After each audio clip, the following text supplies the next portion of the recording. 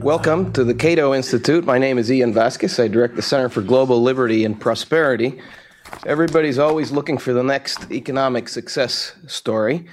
In the 1960s and 70s, that was supposed to be Brazil. At other times, it's been the Ivory Coast, Mexico, Kenya, Venezuela, and a number of other countries that have turned out to have less than stellar performances. Instead, a sometimes surprising list of countries in the past couple of decades have pulled ahead, including Georgia, India, Peru, and Estonia, for example. Professional economists and investors, political scientists, and all sorts of pundits are not particularly good at predicting success. For that matter, many are not even good at looking back and explaining why some countries have succeeded and why some have failed. The inability to predict the future is understandable, since that depends on all sorts of complex factors and also the very frequent arbitrary decisions of politicians. There is, however, such a thing as detecting patterns of development and causes for growth. We at the Cato Institute have done quite a bit of work with our friends and colleagues at the Fraser Institute in Canada on the importance of economic freedom in establishing prosperity. And while we publish an index of economic freedom around the world that does establish strong empirical relationships with human progress, that index by itself cannot tell you why some countries are more likely to reform or why some will stick to building the types of sound institutions that lead to growth. To do that requires a lot more detail about a particular country's circumstances and an eye for relevant information.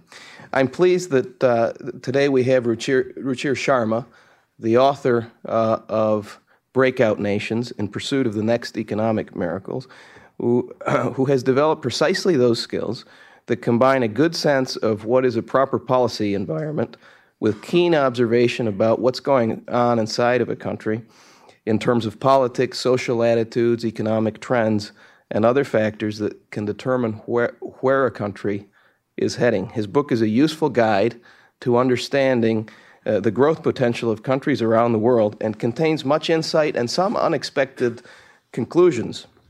Warsaw's business culture, for example, is fundamentally different than that of Moscow's. Vietnam is not, in fact, following in the footsteps of China, as many people believe.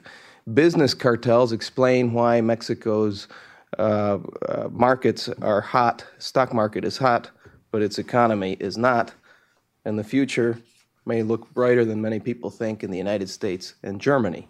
Breakout Nations is a reminder that understanding the development process requires a lot of judgment about which intelligent people can disagree, and that development cannot be understood by taking a technocratic approach.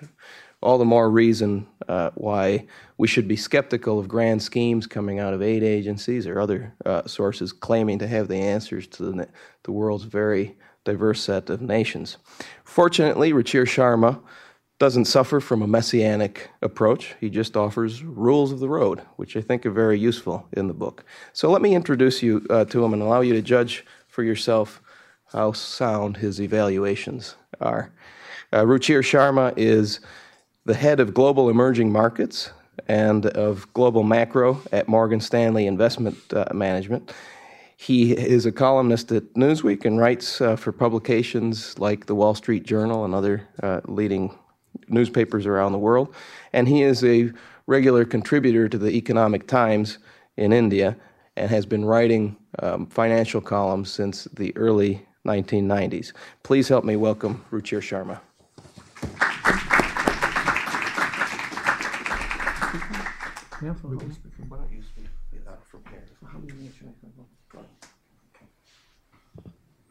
All right, thank you very much. It's a real pleasure to be here at this institute. I'm told that this is the first time in this auditorium as well. So that's for you at least. Okay. So it's a real delight to be here. As you mentioned that I've been an investor for nearly 2 decades now in the developing world. I try and spend about 1 week each month in some country, sort of obsessing about it, because I find that, at least for me, there's no substitute than to be on the ground in some country and to meet with all the people there, the various players, from the top government officials to corporate CEOs to local investors. And that's what I've done for nearly 2 decades now, and try and sort of form a view on each country on a continuous basis. But I've been a writer for longer than I've been an investor. I started writing back in 1991, where I started out back in India. And those days, when I first started out to write, there was very little interest in India about what's happening in the rest of the global economy. And I had this idea back then about writing a column exactly based on that. I was pretty young when I started out, but precisely because nobody else was interested in talking about the global economy, I managed to squeeze my sort of column in large part due to Swami's negligence. So, because he was the editor those days back at the Economic Times. So that's how I started out writing then. And then finally, after nearly 2 decades of writing, I said, I got to write my own book. And that's what this effort led to. So I spent much of last year putting together all my thoughts about various emerging markets, and I've tried to write something in the form of an economic travelogue, which is sort of impressionist views of each emerging market. But a lot of it is also based, obviously, on some sort of economic theories and observations as I've gone around those countries. Now, what got me to write this book is partly like a big idea that, when you want to write a book, I always sort of felt that you need a big idea behind it. And the big idea that sort of struck me was in late 2010 in terms of what's going on. In that I'd been sort of investing in emerging markets for nearly 2 decades, and I'd seen a lot of cycles. I'd seen this phase where we started out, when I first started investing in emerging markets, there was a boom on in the mid-1990s. And then we had a series of crises after that, where emerging markets between 1994 and 2002 were considered the problem child of the world economy. Those crises included the East Asian financial crisis, the Russian default, the Argentine crisis to cap it all in 2001. And then it all started with Mexico in late 1994. So that was the sort of history we went through. And then there was this magical period from 2003 onwards where every single developing country did well, from 2003 to 2008. And this is captured in a couple of statistics. That between 2003 and 2008, the average growth rate of the developing world was 7.5%. And the global economy in recorded history had never gone through such a period where so many emerging markets grew in such a synchronous manner. So in the growth rate of emerging markets in the 1980s and 1990s used to be about 3.5% or so. And the long-term growth rate of emerging markets in post-war history was about 5%. And we went through this period from 2003 to 2008, where the average growth rate was 7.5%. And this rising tide of countries doing well left no country in its wake. In 2007, the peak year of the boom, of the 180-odd economies tracked by the IMF, only 3 economies contracted. And those were Fiji, Congo, and Zimbabwe. Who cares, right? And the history otherwise is that in any particular year, if you look back, typically about 20% of economies report a negative GDP growth rate in any year on average, around 20%. And only about 1/3 of economies are able to grow at above 5%. So that's the spread in terms of what we got. 2007, the peak year of the boom, we had only 3 economies out of 183 which reported a negative GDP growth rate. And we had more than 50% of the world's economies growing at above 5%. So this was really a very exceptional period. But the question was, what caused this exceptional period? And then it led to, obviously, a lot of myths about the history of economic development. What caused this exceptional period, according to me, were 2 to 3 special factors. One was the fact that these economies were catching up after a very poor performance in 1980s and 1990s. And because of the poor performance, a lot of the balance sheets had been cleaned up in these economies in terms of the macroeconomic finances had been put in order from Indonesia to Russia. They paid down their debt. And a lot of improvements took place on the macroeconomic front because they had their backs to the wall, which is typically when emerging markets tend to reform. So after the crisis period, these economies reformed considerably.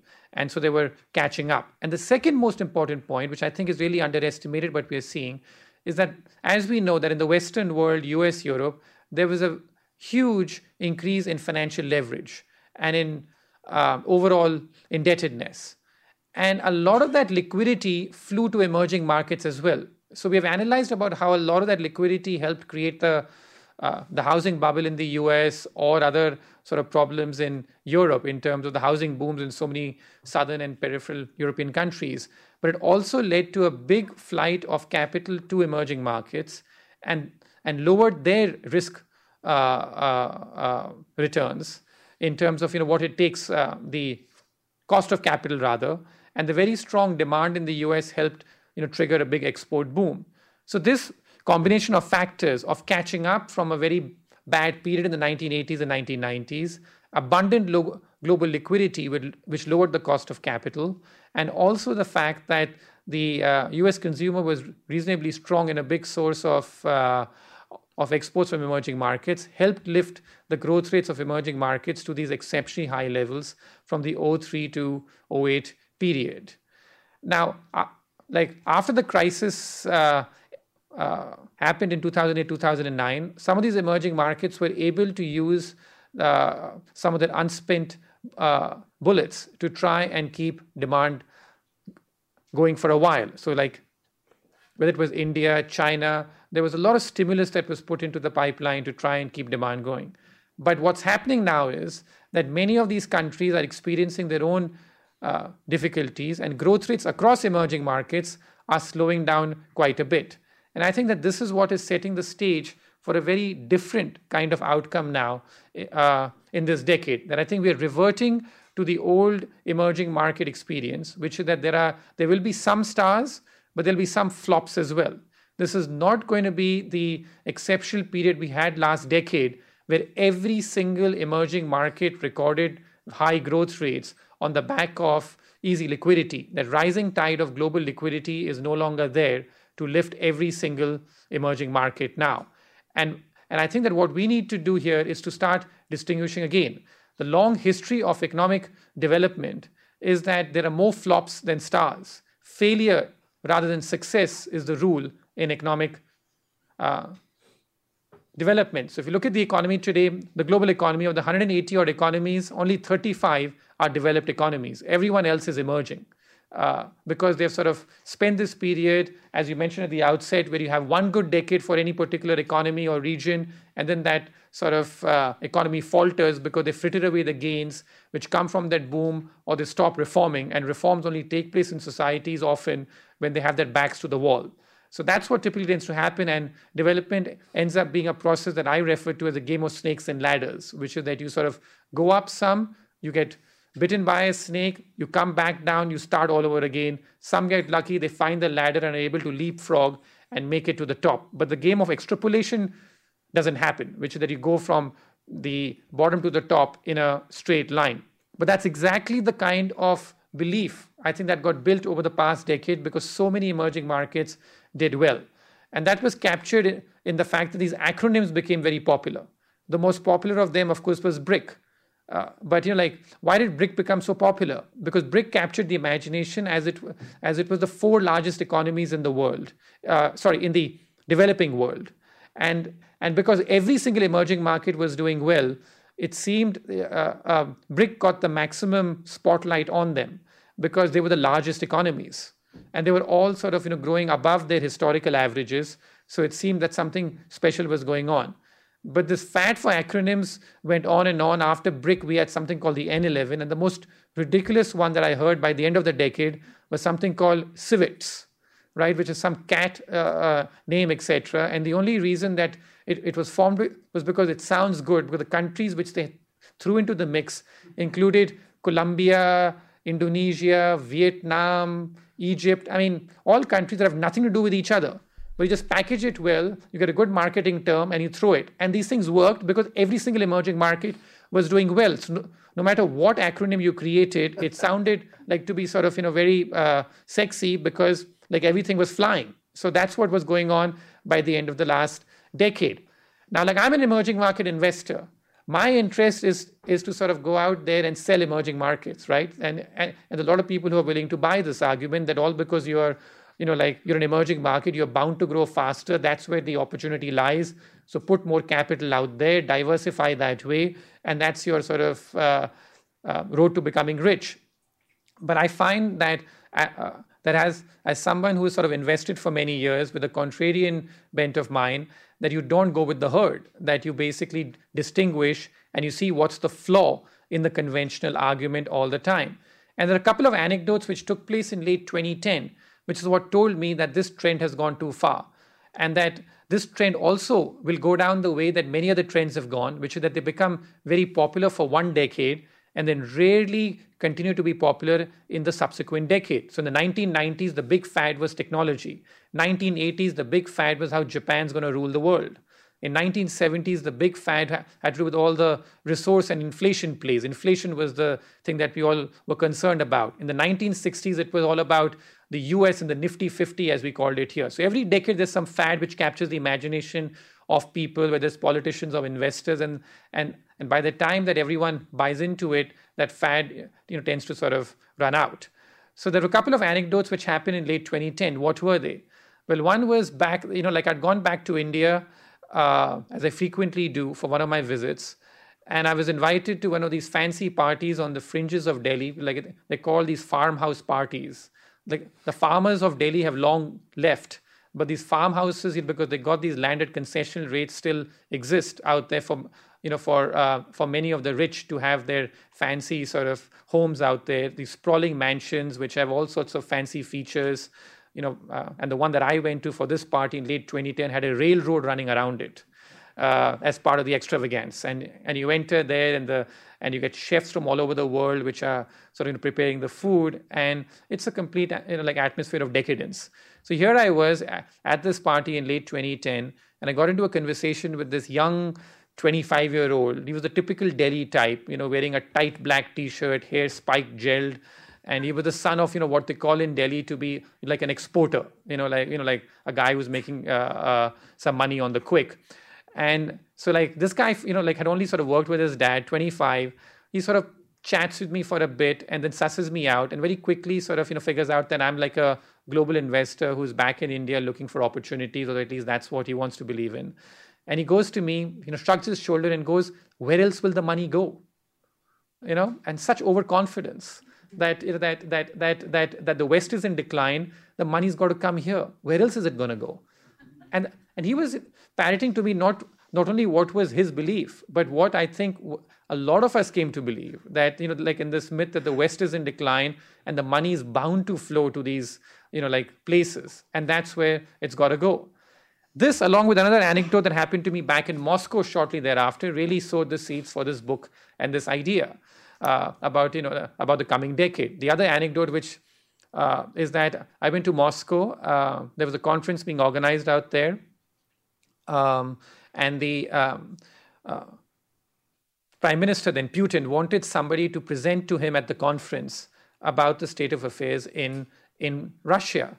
And then so the conference organizers and Putin's office asked me whether I'd make that presentation. I said, fine, I'll do it.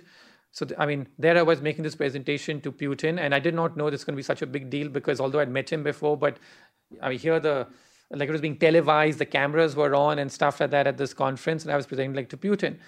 And I gave a pretty blunt assessment about Russia, about how I was optimistic on Russia a decade ago when things were completely chaotic and values were cheap in Russia and people hated it. And now a decade later, the per capita income of Russia was $12,000.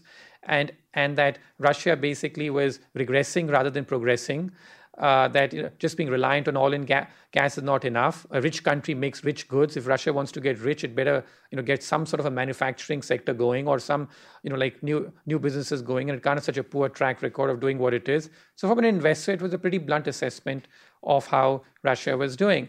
And Putin was, of course, being very courteous. He and I were on the stage. He was there taking notes down as if he was actually listening and stuff. But the next day, I found out what exactly this was all about, because the entire Russian media went after me. A lot of it is obviously state controlled, and their sort of take was that who needs your money? This was the peak of the boom in 2010. That hell with all your advice. Who really needs your money? And this sort of also showed me how the attitude had changed as far as Russia was concerned, a country that I'd visited quite frequently over the years. And right thereafter, there was a client conference that we had organized for our clients. And in that client conference, we had called the former President George Bush to be the guest speaker. And I was having a fireside chat with him in that format, like an interview for the audience. So I asked him that, what is it that you saw in Putin?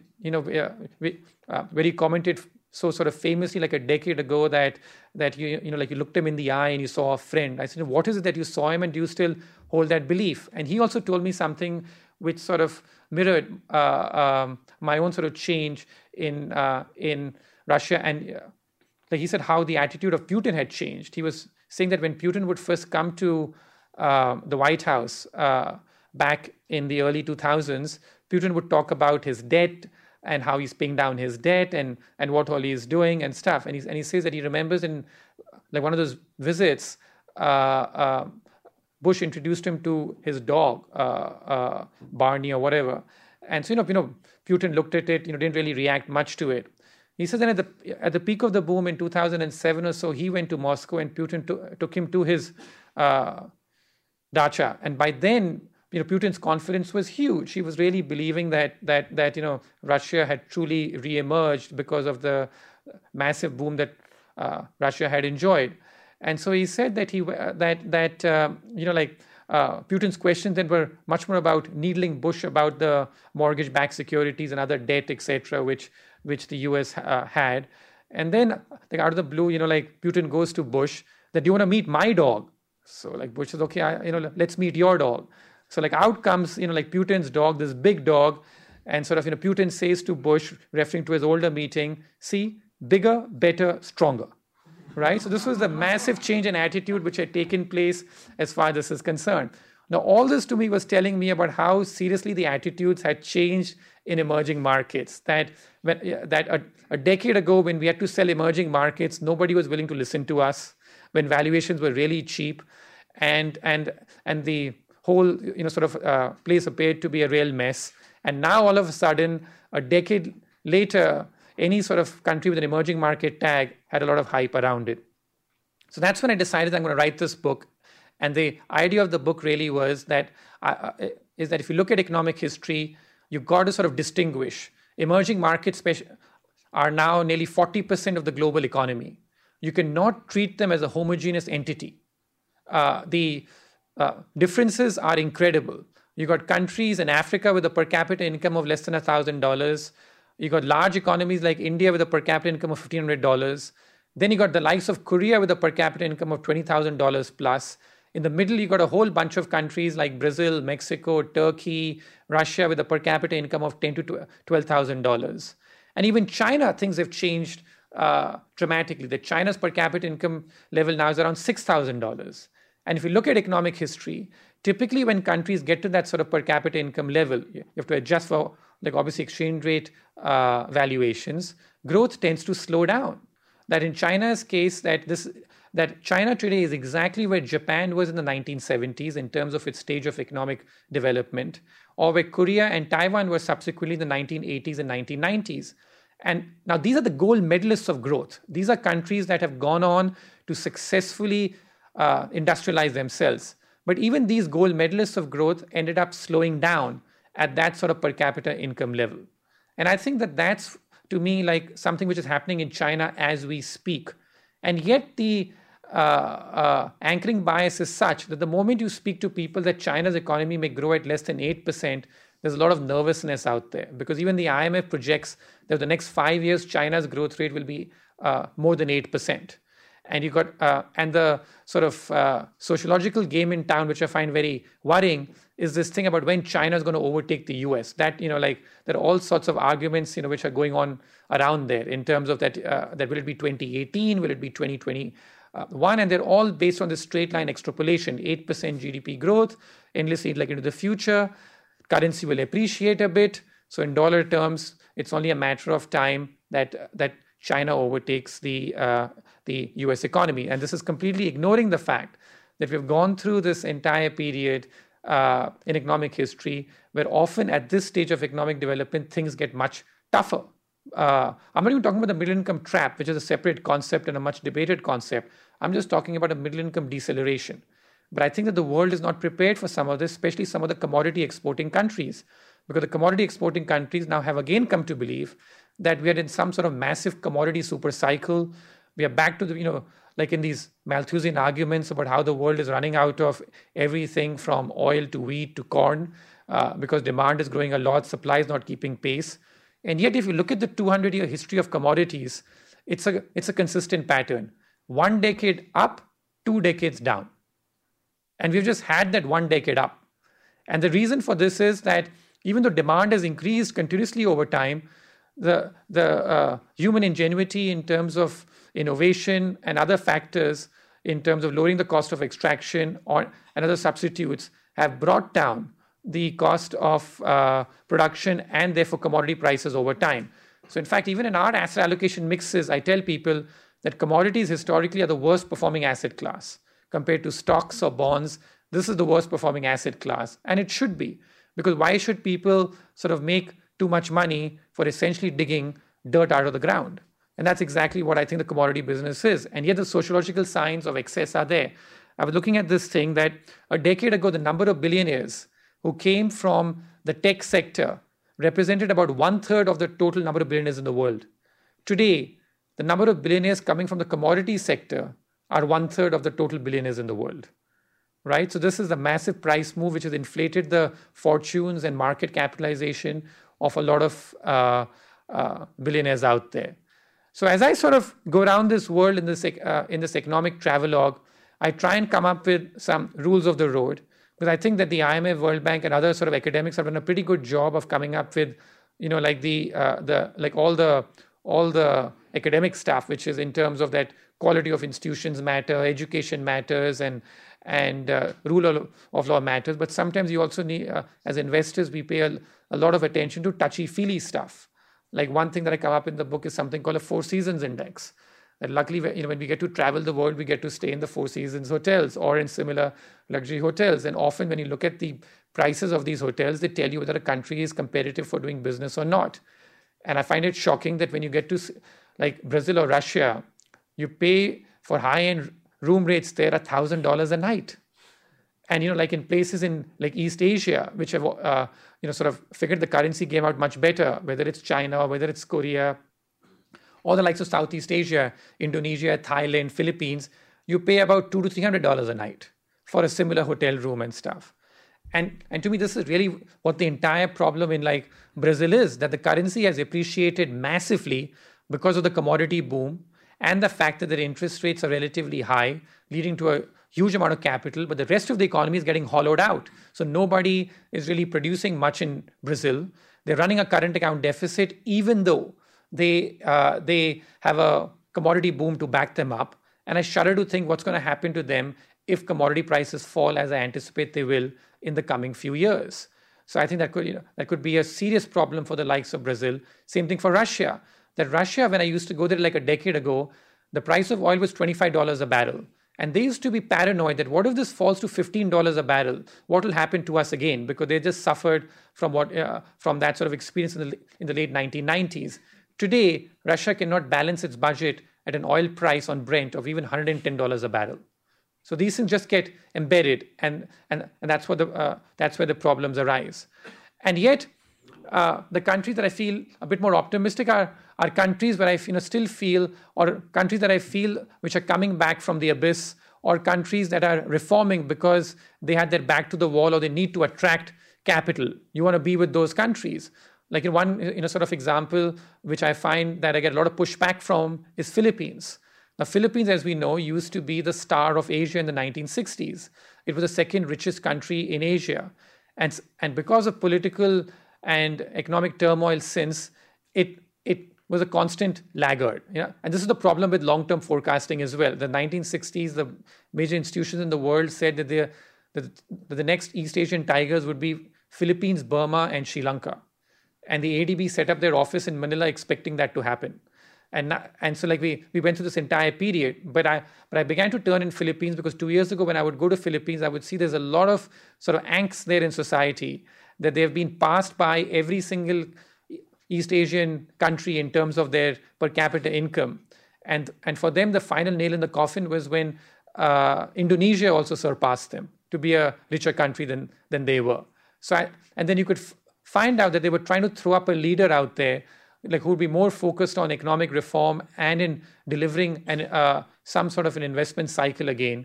And that's what makes me a bit more positive on Philippines. But what I try and sort of say here is that for me, the destination is more important, is not as important as the journey. The journey is more important. That you've got to figure out the rules of the road and you need to be flexible. You cannot get locked into views for too long. And the other thing which I have a lot of contempt for is long-term forecasting. As I say in the book, that the old rule of forecasting used to be that you make as many forecasts as possible and you remind people when you're right. To me, the new rule of forecasting now is that you forecast so far out in the future that neither you nor I will know, whether we were right. So for example, I hate to say that. Other books are written about what will happen to the world in 2030, what will happen to the world in 2050. Who cares? Who's going to be around to sort of figure that out? And I think this is true for most of us who live in a practical world, which is that I wish I could find a client who tell me I'll come and check your performance in 2030. I wish, politicians would sort of, say that, listen, you elect me in 2030 if I deliver till then. The world just doesn't work on those parameters. And this entire business, like these books, which do well, which I find staggering that, why nations fail because something happened in the year 1400 or something happened in the year 1500. So therefore, that is a sort of good guide for us to tell us what will happen 20 years from now. For me, no practical value. So what I've tried to do here is to try and sort of keep the horizon to a practical one, which I think is 3 to 5 years maximum, like a decade, and to be flexible about it. I think that's the problem with acronyms. I see some of my sort of counterparts in other firms twisting and turning all the time, trying to defend BRIC. Because and they'll defend Russia as to how, etc. Like it should be because they're wedded to an acronym now. And so it's very hard to drop one because it doesn't sound as cool anymore. So you get completely wedded into the stuff. Whereas the whole concept of breakout nations, which I try and sort of put out here, is that you got to sort of figure out which countries are going to exceed expectations and which ones will disappoint, and be flexible about it. Have some rules of the road that as you travel the world. Some of them can be easy rules like the Four Seasons Index. Some of them, involved assessing as to which countries are have their back to the wall and are willing to reform.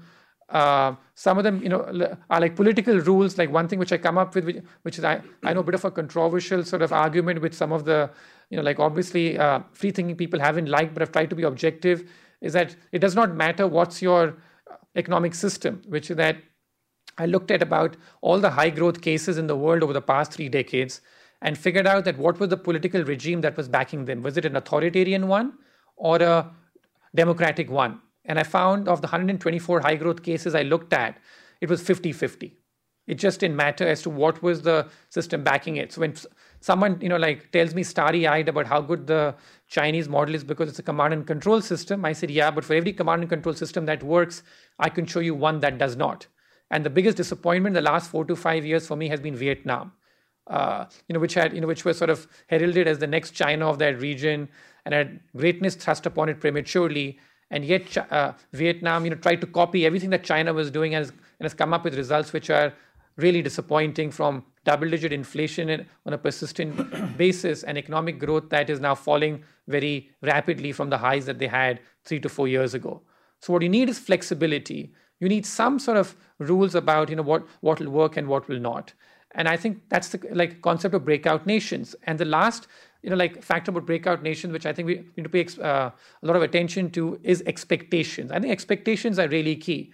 So, some people ask me that, listen, you don't cite the, China as a breakout nation or even India as a breakout nation, even though you expect the growth rates will be okay, which is that if India grows at 6%, it's still growing much faster than the Western world. Or if China grows at 6%, even that's much faster. But to me, if India's growth rate, for example, has slowed down now to around 6%, and China's is now dipping below 8%, and the domestic mood in those countries is rather bleak. Not so much in China as yet, but definitely like in India. Like in India this morning, I was watching a debate on television, and it was about the fact that is India, like depression in India, ? Because the growth rate is like slipping from the highs of 8 to 9%, and to this. So to me, expectations are key.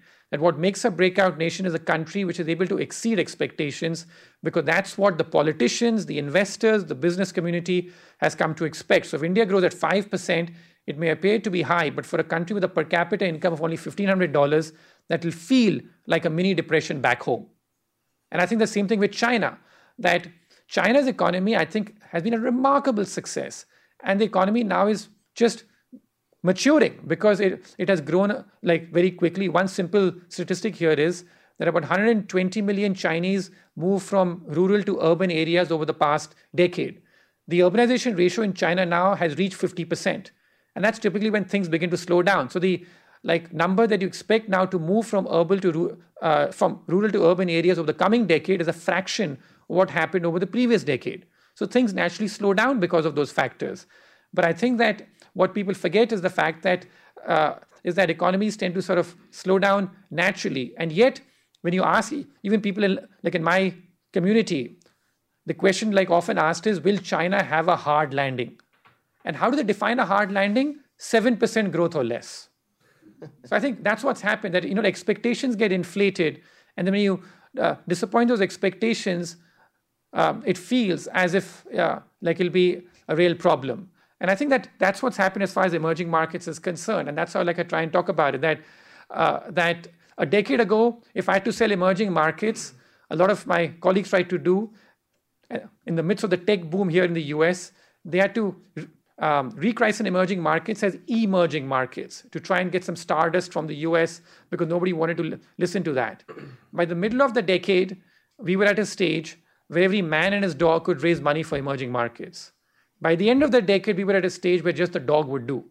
And I think that what's happening now is that we are once again reassessing ourselves, and as capital flows have been slowing down to emerging markets, and that we have to now go back to distinguishing these emerging markets on an individual basis. So when policymakers ask me that, what should we do? I'd say like for me, the closing line in the book, and for me the mantra is that when there is no wind, row, which is that you just cannot expect to sort of converge with the developed world like you did over the past decade when money was really cheap and you were starting from a low base and catching up after the poor performance.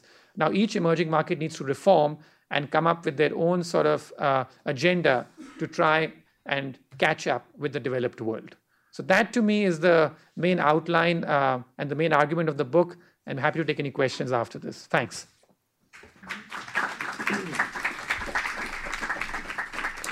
Thanks very much, Ruchir. It's my pleasure now to introduce Swami Iyer, a colleague of mine here at the Cato Institute. He's a research fellow at the Center for Global Liberty and Prosperity.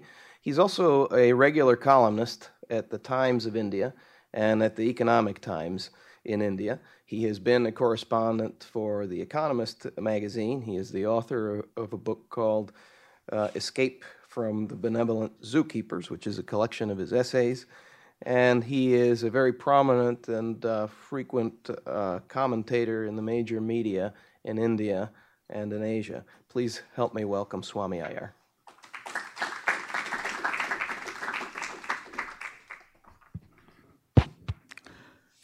Well, as you could, I'm sure you'll be convinced just by listening to Ruchir that this is a very readable book, something that has all kinds of insights. It'll make you laugh, and it'll make you wonder why you didn't think of some of those things earlier. I have to tell you that apart from being a merchant banker, Ruchir is a merchant banker who in India, whenever there's an election, he takes a band of journalists around with him. And we go into these areas, we watch all the election rallies, talk to guys, come back, and then we have a vote on how many votes is this party going to get, that party, who's going to win?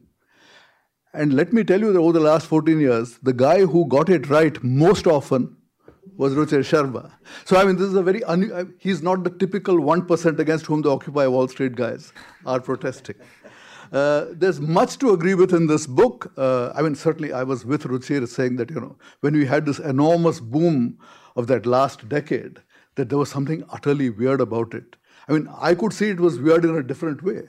We had a situation where the IMF, which is supposed to be the rescuer of bad economies, there were no bad economies left, so the IMF had no work to do.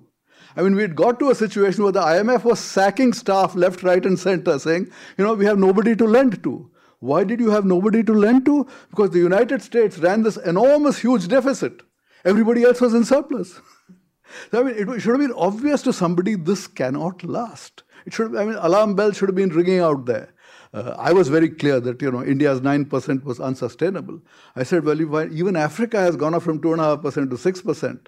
So for India to go up from 6 to 8.5 really is no great deal. We are underperforming Africa. So, when this whole thing came down, I was not surprised. Ruchir is not surprised. I would say, you must remember, Ruchir wrote this book a year ago almost.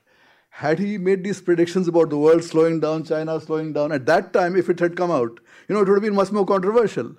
In some sense, his problem is he's already been proved right. I mean, these countries have slowed down, the commodities have gone down, many things predicted already happening. It's very clear.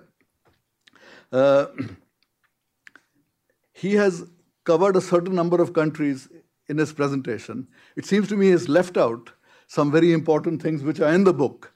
And I think, it's worth mentioning some of those.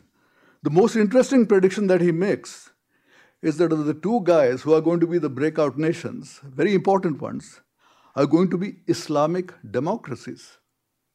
On these, he has said specifically, Turkey and Indonesia are likely to be two countries that become breakout nations in the next few years. I mean, this is interesting not just from an investment banker's point of view, but from the overall political system's point of view. I remember when Sam Huntington came out with his idea of clash of civilizations, I was among those who poo-pooed it. I said, the problem with Sam Huntington, most guys, is that you just focus in the Middle East. Indonesia has more people than the entire Middle East. That's where the Muslims really are. So does Bangladesh has more Muslims than the entire Middle East. And so I said, there is a huge area of much softer Islam. And if you just concentrate on the Middle East, you don't understand what Islam is. But I think what really happened was because the money was there, the OPEC countries were rich. I mean, Bangladesh may have 150 million people, mostly Muslims, but they are poor. Indonesia had 200 million, but they were too poor. So although the numbers were there, there was, in a sense, the economic success of the Middle East, especially Saudi Arabia and OPEC countries, it somehow put them into a leadership role in terms of the Islamic world, buttressed, of course, by the fact that the holy places of Islam were in Saudi Arabia. That had a consequence. The consequence was that even in Bangladesh and Indonesia, women began to wear headscarves. And this never happened earlier through the centuries. But you found the rise of militant Islam beginning to have an effect on all the areas of soft Islam. If Ruchir is right, if you are now going to see a fall in commodity prices, the whole of OPEC is going to begin to shrink. He mentioned that Russia is going to be in budgetary trouble if the price of Brent crude falls. Saudi Arabia will begin to get into trouble if the price falls below $80 or $70. So if Ruchir is right, we are going to have a situation where the oil producers in the Middle East, those guys are going to shrink considerably within the Islamic world. The guys who are going to rise are going to be Turkey, which remains fundamentally secular, Indonesia, which remains fundamentally secular. If this happens, if there is this redistribution of power within the Islamic world, I think that would have extremely positive results, infinitely more than American adventures in Iraq or Afghanistan or any proposed adventure in Syria.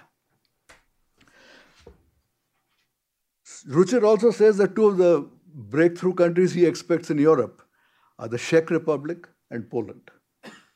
Again, not countries that you would immediately think of, but he finds a large number of characteristics. They have done their reform, very different from other guys. They don't have high fiscal deficits. They become competitive.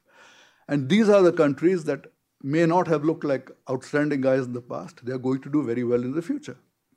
I think it is possible. I mean, earlier on, of course, you had the Baltics, which did very well briefly for a time. And yes, Poland has got through this great recession in pretty good shape, so is the Czech Republic. The reason why I think Ruchir may turn out to be wrong is the European banking system. The IMF came out just the other day with these data saying after all that's happened, the European banking system is still so hugely, excessively over-leveraged. It has to deleverage by $3 trillion. $3 trillion. Now, a lot of that money, as Ruchir will point out, is not necessarily loans by European banks to other Europeans. A lot of it is loans to Latin America, which is one more reason to be skeptical about the future prospects of Brazil and Argentina. Some problems. But this will significantly affect, I think, Eastern and Central Europe as well. So for this reason, I think that, Ruchir is very gung-ho on Poland and the Czech Republic. I think they are in danger. You could, of course, argue that if the European banking system collapses, the whole world will be affected, not just a couple of East European countries. I would say that, probably the ECB will rescue the banking system one way or the other. But nevertheless, that deleveraging is going to take place. So some of the potential guys perhaps will not actually benefit. Commodity price in general, I think he's right. There has been this huge boom where everything kept going up 5-6 times. It gave a sheen to Brazil, it gave a sheen to Argentina, it gave a sheen to Russia, which will not be repeated. But when Ruchir says that he thinks, one good commodity decade followed by 2 bad ones, I think he's wrong there. And we have to get into specifics. The reason I think he's wrong is that what we have today is an attention to the environment and an environmental reluctance to allow mining, which has never been there in history before. I mean, in the old days, finding oil was something everybody wanted to do. And, you would go to all kinds of areas to explore for oil. Here we have a United States which has banned all drilling on the East Coast and the West Coast. I mean, there are only 3 states in the continental America that allow drilling of oil at all offshore, which is Texas, Louisiana, Alabama. Everybody else says no.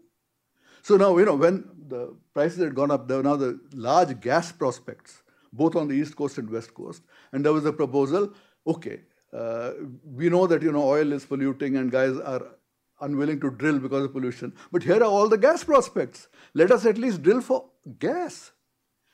And the incredible reaction you got was, yeah, you say you go for gas. How do you know you won't strike oil? I mean, for the first time in history, you got the business of striking oil as being a disaster.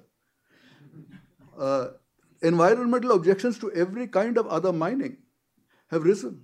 If you want to open a new mine in many countries to get an environmental impact assessment and so on, it will take you 2 years, 4 years, 5 years. India itself has an example. India has the 3rd largest coal reserves in the world. But because of problems, is this in a forest area, environmental area, tribal area, India has become one of the biggest importers of coal. I mean, I once had to write a column saying, does Kuwait import oil? Because it's the same. Kuwait had very large oil reserves, but it doesn't import oil. But India has massive coal reserves and we are importing coal because of the difficulties of environmental clearance. So this is true of, you should try to open a copper mine, many other kinds of mines. For this reason, I think commodities will be somewhat more resilient than Ruchir thinks, except I would agree with him that oil and gas, I mean, the discovery of shale oil and shale gas in the United States, that particular technology is actually a relatively simple technology. It can be replicated. There are enormous shale deposits all over the world. China has the biggest of all, probably. I mean, China might conceivably once again become an exporter of hydrocarbons if it's really able to exploit all that. So the outlook for the OPEC countries, I would say, is not particularly good at all. On the other hand, if these commodities are going to be relatively constrained, the prospects for large commodity importers like India and China perhaps are not quite as bad as Ruchir thinks. Because, I mean, both India and China have had adverse terms of trade effect with the rise in the commodity prices. That, I think, would not be quite so bad. Ruchir is pessimistic, especially about India, and I think I spent a little bit of time on that since we both are from India. I mean, he talks of India maybe doing only 5%, maybe doing only 6%. Look, he's quite right in saying in India on the political scene, There is political paralysis. There is a reluctance to reform. Many things have gone wrong at the same time. Yet, the same country, I mean, the Great Recession year of 2008-09, India did 6.9%. In the two subsequent years, India did 8.4 and 8.4%. Now, Ruchir is quite right. Now you have suddenly slipped down for 1 year to 6.9. I mean, whatever were the fundamentals that created this growth, can they really disappear in a year or two? I don't think they can. Ruchir, again, I think is quite dismissive in the book about India's so-called demographic dividend. India is a country which used to have a problem which was called population explosion. Population explosion has now been renamed demographic dividend. There was a time when it was thought, you got too many guys. Now suddenly you say, wow, you have an expanding workforce. China, of course, solved the population boom under Mao by having a one-child policy. But China now is suddenly going to have a complete break. The population growth, especially the working group, the working age thing is going to rise very slowly and then it's actually going to decline. India, on the other hand, they say that the addition of people of working age is going to be maybe 300 million people next few years. But it's not just the numbers of people. The question is, of the workforce, of the guys in this particular age group, what percentage of them are actually members of the workforce? I mean, in the countries of the West, it's typically up to 70% of the people are in the workforce. The figure I've seen for China is 83%. India, believe it or not, is only 39%. So, it looks as though Chinese are doing much better. The Chinese are doing 12% and India is doing 8%. But China is doing 12% growth with 83% of the working age guys in the workforce, and India is doing it with only 39%. So, in course, surely India will also go up from 39 to 60 or 70. I mean, one peculiar thing that's happened in India is that there's been a sudden collapse of female participation in the workforce. And the question is, why has this happened? Almost certainly, it is, I regret to say, our class values. All the working class people used to send their women out. But the moment you enter the middle class in India, you say, I don't send my women out to work. So as India has risen, people have been withdrawn, partly for education, girls much more in education, and to say, I am now lower middle class, I don't send my women out to work. Fortunately, the demographics show that as the women get more educated and they become school leavers and college leavers, then they re-enter the workforce in droves. So, I mean, I do see a very major benefit coming to India in the form of demography. That is a plus point. The other thing that Ruchir does touch on the book, there's the question of catch-up possibilities. If you've been doing very, very badly, your ability to grow fast and catch up for some time is quite high. India is not only a poor country. I mean, if you miss the bus for 50 years, your chances of catching up really are quite high. And as he says, India is still only 1,700 per capita income, China is 6,000. So we have these catch-up possibilities. But even within India, we have a large number of backward states which used to grow well below the national norm. And these were very large states. The state of Uttar Pradesh has 200 million people. I mean, had it been an independent country, it would have been one of the largest countries in the world. And this country used to grow at 3-4%. This state has begun to grow at 7%. The backward state of Bihar, which was regarded as beyond all redemption, has been growing at 11%. Orissa has been growing at 10%. India has a Maoist problem. In a large number of these jungle areas, there's a Maoist rebellion, and the government officers basically can't even go there. This is seen to be a major problem in India. The biggest Maoist problem is in a state called Chhattisgarh, which is supposed to be really backward. It has, for 1 decade, it has grown at 10%. So, the catch-up possibilities of India's backward states with the advanced Indian states like Maharashtra and Gujarat is immense. So if you just have the backward states catching up with the existing level in much of India, that itself has a huge growth potential. So I do believe for these reasons, India's prospects are somewhat better than what Ruchir says. Ruchir thinks 5 to 6. If that's what Wall Street Journal thinks, I think India is quite a good bet for investment. Thanks.